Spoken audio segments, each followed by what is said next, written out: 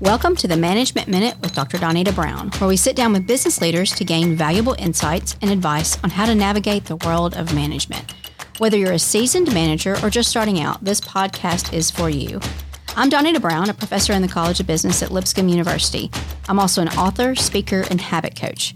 For almost 20 years, I worked in corporate America and managed teams of 2 to 102. Welcome to this week's episode. Today's guest is Arles Araujo. Arles, thank you so much for being here today. My pleasure. All right, I'm excited to hear your one-sentence bio, so take it away. Yes, I currently work for KPMG as the Director of Data Analytics. I've been in the tech field for about 25 years now, half of which is managing people, and it's something I tremendously love doing. All right, ready for question number one? Yes, I am. How do your values impact your management philosophy? It really is just the golden rule, but it's also important. So the golden rule, states that, do unto others what you want to be done unto you. But you have to have a long-term memory for this. And the reason for that is this. You do want to remember things that worked when you were a counselee, when you were still, trying to climb up the ranks. And it's important for you to remember the times wherein your manager did something right and that impacted you. Keep mental notes of those. And as you come along, you then remember those and then use that as part of your management style. It's also important that the inverse would be very important too. There would be instances in your career that a manager would do something that you can't explain, but it's something that's not effective. It's something that you would question. And it's important for you to also take mental notes of those. And tell yourself, when I am now in a leadership position where I can impact somebody's life, I want to make sure that I don't do this to them. That I remember this and be able then to come back and say, I know what you're asking now. I've been in that position before. My manager didn't really give me the correct reply or answer or help. But I'm going to do the right thing for you. I'll give an example. There was this one instance a couple of years back wherein I was asking for a very simple thing from my manager. I said, hey, I just need this specific resource because I'm working on a very large project which required me to put in a ton of data. And I was asking for additional hardware. And I was really surprised by that, why do you need that? And so on and so forth. And it's almost like you felt like there's no trust in your judgment to get that resource. And so now when somebody in my team asks for resources, the first thing I do is, you need this for your work, for you to become effective. I will say yes, because I trust your judgment in this, and this will help you. Man, that is great. So, golden rule with long-term memory. I had not heard of it titled like that, but I think that is such a great thing to think about. I can think about a time when I was early in my career working tons of hours, and I had a boss every day when he came in. Now, he was so smart, but he would come in, he would never even speak to anybody. He would just go in his office and shut the door. And you might see him come out. Yeah. I don't even think he ate. He just sat in his office and did all the work. And I remember thinking, I'm not going to do that. I'm going to make sure that I know my people. Yeah. I know what's on their mind. I know their challenges. And I love that long-term memory. That is great advice. Yeah, because leadership starts when you're not one. Right. That is right. And you develop that leadership when you're not a leader. Yeah, that's great. Exactly. That is great. Oh, that's a wonderful answer. Okay, ready for question number 2? Yes. Who or what has had the most impact on your management style? I love this question because really I'm an amalgamation of different people. Sure. So there are really a lot of people in my life that has contributed to who I am now as a manager or as a leader. Yeah. And I'm not going to rank them, but I'm going to kind of tell or introduce people as they came into my career. So I'll do that ranking. In case they're listening, there's no particular rank here. The first one really is Lynn Johnston.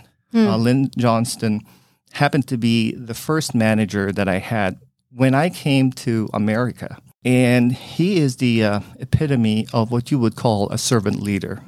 And I'll give you a perfect example of how he did that. So this was during the Y2K period. Oh, yeah. And we had a big project over at the state of Arkansas. And it was high pressure because Y2K is going to happen regardless of whether you like it or not. Right. And for those that don't know, Y2K, we weren't even sure if computer systems were going to be able to make that shift. So there was a lot of resources put behind reprogramming and testing. And it was really hard with a hard deadline. Absolutely. So there is a drop-dead deadline for everything. And so one of the things, it was a very simple thing that he did for me, and that is to make sure that he stiff-armed anybody who tries to get in my way of completing my work.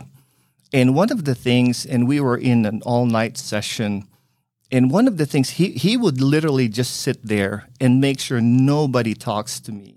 Oh, wow. But to a point, he will also get me food. And I was just dumbfounded by this because there's such a hierarchy coming from the Philippines. There's a unique hierarchy that we follow back home in the Philippines. And your boss will never do, some will, but it's very rare. But for him to say, hey, I'm going out. What do you need me to pick up for you food-wise?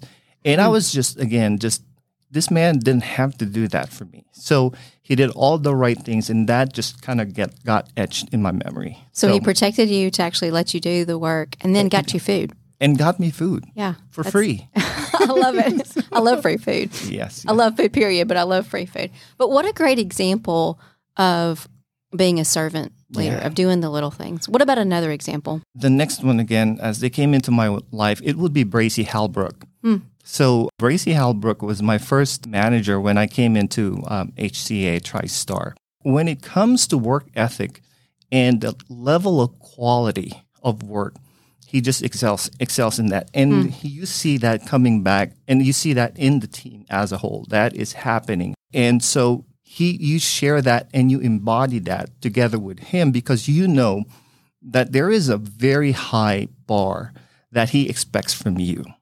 But he's very fair on those expectations. And I think that's also very important to note. And so that work ethic, quality in your work, really has impacted me. That I now, also within reason, within a good amount of fairness to my people, to also say, hey, here is where we set the bar. We cannot go lower than this because we are expected to perform very high and also have quality products coming out of our shop. Right. So, and be fair. And be fair. And be fair about time, resources, and expectations. That is great. Do you have one more? I do have one more. Okay. And this is both you and I know this person, Kim Lewis Purcell. Yeah. Vulnerability. I have never had a leader who is incredibly vulnerable, but that is what made her relatable. Right. That made her a human being to my eyes and not just a boss. And she is way up there. Yeah. I mean, she is the CIO for TriStar. But when she is with you, especially with her leadership, she lets her guard down. But this is just to show the people, hey, I'm just like you. Right. We're going through this crisis, and I'm there with you. And I think a lot of leaders have this facade of telling people like, hey, I know all the answers. Right. It's okay for you to be vulnerable. It's okay for you to show weakness, but also you need to show strength at the same time. But there's timings to this, and you have to be able to identify those instances wherein that vulnerability actually makes you relatable. Right. And that's what she's done. And I love her. And I love she knows this. So. And having the emotional intelligence as a leader to know when to be vulnerable and when to show that strength and that poker face. Yes. Those are good. Before we get to the next question, let's pause for a quick message. Are you ready to become the leader you've always wanted to be? Then join us for 24/7 Leadership's Power Talk series. Leaders never rest. They lead all the time, 24/7. In this dynamic training, you'll master the essential communication and thinking skills to showing up as a leader you envision every single day. Learn to be fully present with yourself and others, to listen deeply, and to create lasting developmental alliances with your team. Who could benefit from this transformational training, you ask? Well, anyone leading a team, from new managers to seasoned CEOs. Past participants rave about these coaching skills and how they positively impacted both their personal and professional lives. So don't wait. Unleash your leadership potential today with 24/7 Leadership's Power Talk series.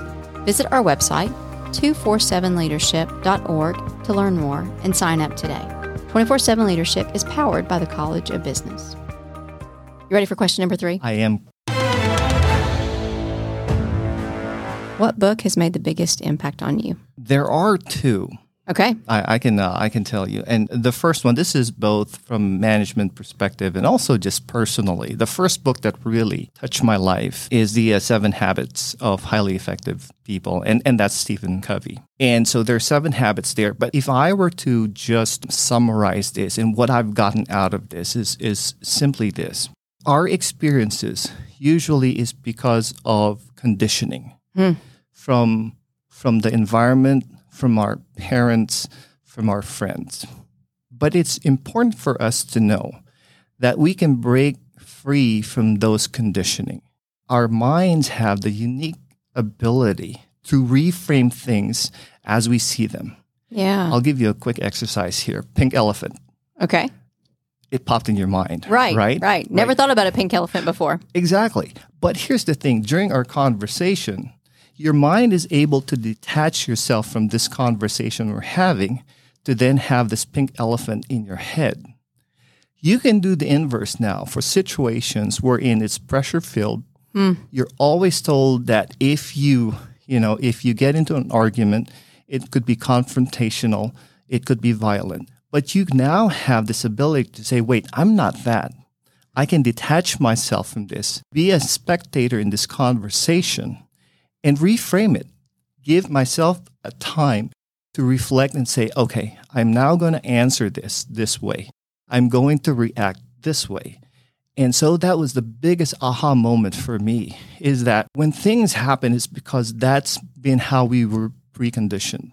But your ability now to say, I can stop that. Yeah, I have good. the ability to course that elsewhere is really one of the big things for me from 7 Habits. That is such a good book, and that's one that I need to put on my list to reread every year because there's so much good in that book, like little nuggets of wisdom in that book. All right, what's your second book? First, Break All the Rules. Oh, that's a good one too. Yes. Marcus Buckingham. The biggest thing I got from that, and there's a lot, is this. We're always told that there's this next rung for you to climb up the ladder. Here's the next step. Here's the next step. But the truth of the matter is you don't have to go up to the next rung. So think about this. Think about your favorite basketball, baseball player. Think about what if Michael Jordan says, I may be the greatest player, but now I want to coach. And just left playing. Yeah. That doesn't make sense. Sometimes there are individuals that you come across who are individual contributors who don't need to go up to the next level or the next rung in the ladder. And that's perfectly fine. Then what you do is support them in that situation, in that career, to make them better at what they're doing.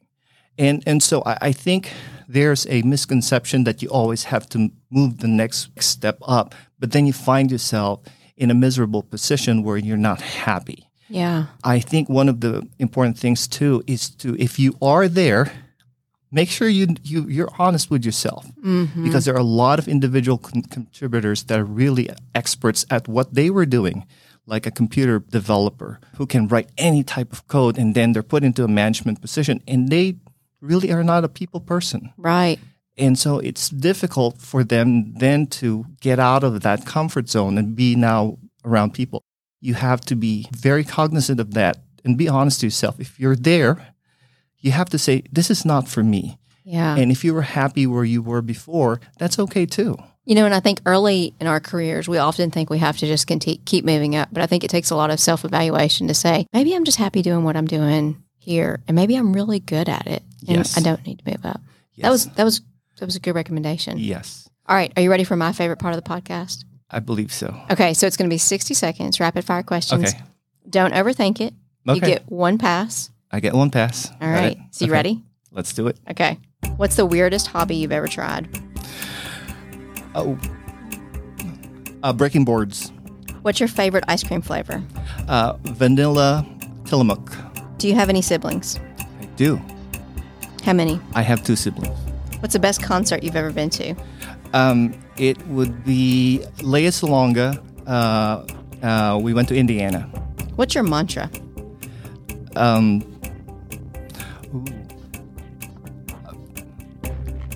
Live for the moment. What was your first job? I was a bus conductor. What's at the top of your bucket list? I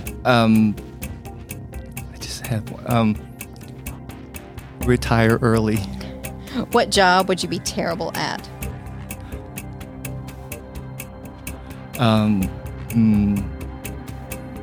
lot, I would say. What's the best part of your day? Just waking up. There you go. That's a great way to end. Good job. Thank All you. right. So your job now is to give parting advice to managers. What's the best advice you can give to a manager? We, as managers, we have this distinct opportunity to impact somebody's life exponentially. Mm-hmm. And we have to take that to heart. That means that we can impact them both financially, we can impact them from a career standpoint, from learning new things. We have to take that to heart and know that we're there to serve them and to help them move along that process and get the best out of them, get the best situation for them, and also get the best outcome from everything they're doing. I think we forget how much of that, as managers, we have power and how we can impact that. Power for good or power for bad. Yes, exactly. Yeah. And let me just give you an example, my personal experience here.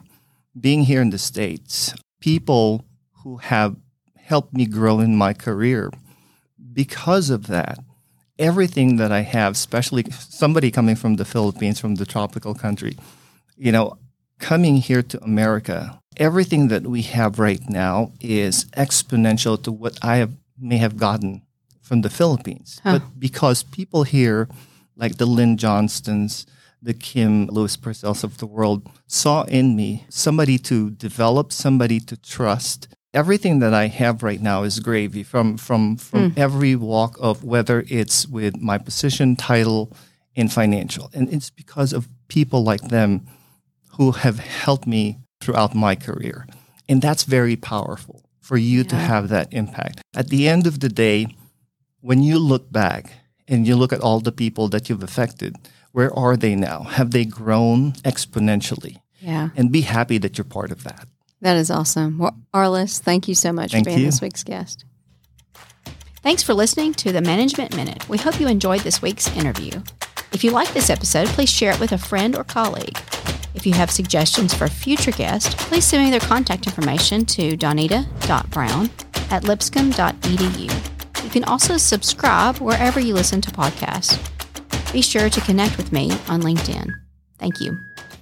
This podcast is powered by the College of Business Content Creation Studio at Lipscomb University.